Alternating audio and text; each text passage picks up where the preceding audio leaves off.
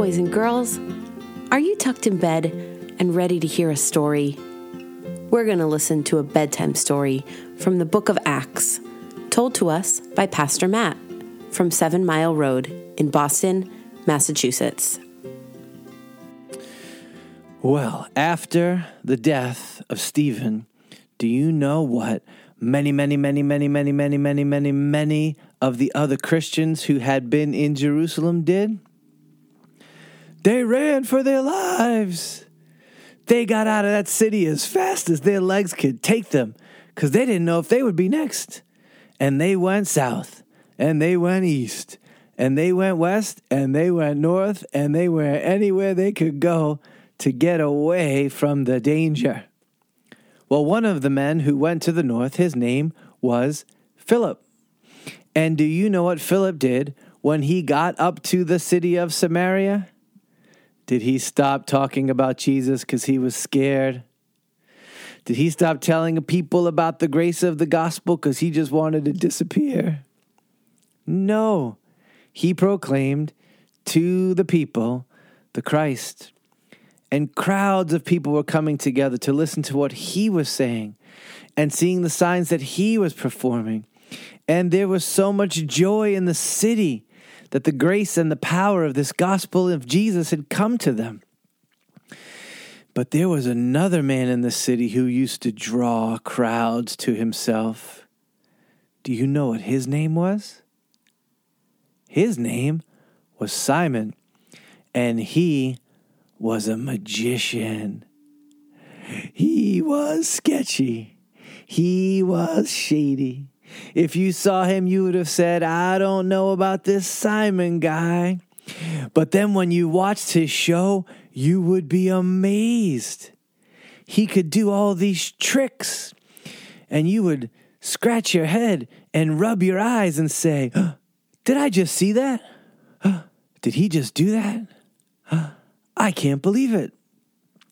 Everyone paid attention to Simon, and they were saying this: Simon has the power of God, because they were so amazed by the tricks that he could do. But when Philip preached the gospel, the people who used to crowd around Simon went and crowded around Philip. And so Simon went too. And when Philip said, raise your hand if you want to believe the gospel, do you know who raised his hand? Simon raised his hand. He was amazed at the signs and the great miracles that Philip and the others were performing. Well, one time there was a prayer meeting, and a lot of people who had heard the gospel but not believed it was there. And when they heard the gospel and they believed it, the apostles and Philip laid their hands on these people, and when they did, they received the Spirit. Well, when Simon saw that, he said to himself, I want to be able to do that too. I want to be able to lay my hands on someone so they might receive the Spirit of God. And he went over to the apostles, Peter, John. He said, hey, come here for a second. How much money do I have to give you to learn that trick? How much money do I have to pay you so you can show me how I can put my hands on people and have them receive the Spirit? Is it $50? Is it $100? Is it $1,000? Just tell me, because I want that power. Well, Peter saw right through his greed and his sin and his pride. And do you know what he said to Simon? He said, we don't want your money. We don't want your silver. We don't want your gold. Let your money perish with you. You can't obtain the gift of God with money. Your heart is not right before God. This blessing doesn't come to someone whose heart is not right before God. So go home, Simon. Go home and do business with God and ask him to check your heart and ask him to look down deep inside of you and see why there's so much pride and greed and why you want to be the center of attention and not Christ. There's no money that can buy this gift.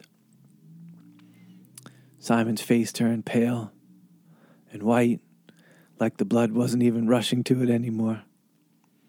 And all he could say to the apostles was, pray for me so that those things that you just said, me dying and my money dying with me, so that they won't ever happen. Whoa. Always remember, there's no amount of money that can buy the grace or the power of God. And Simon should have known it. Let's pray. Father, you give your Spirit and you give grace as a free gift. And you do it when and how and through whom you want.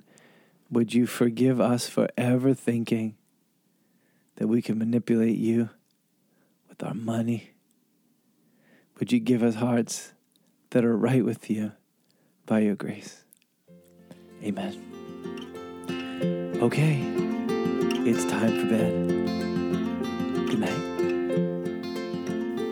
Sweet dreams, and thanks for listening. To find out more information about our church, Google 7 Mile Road, Boston.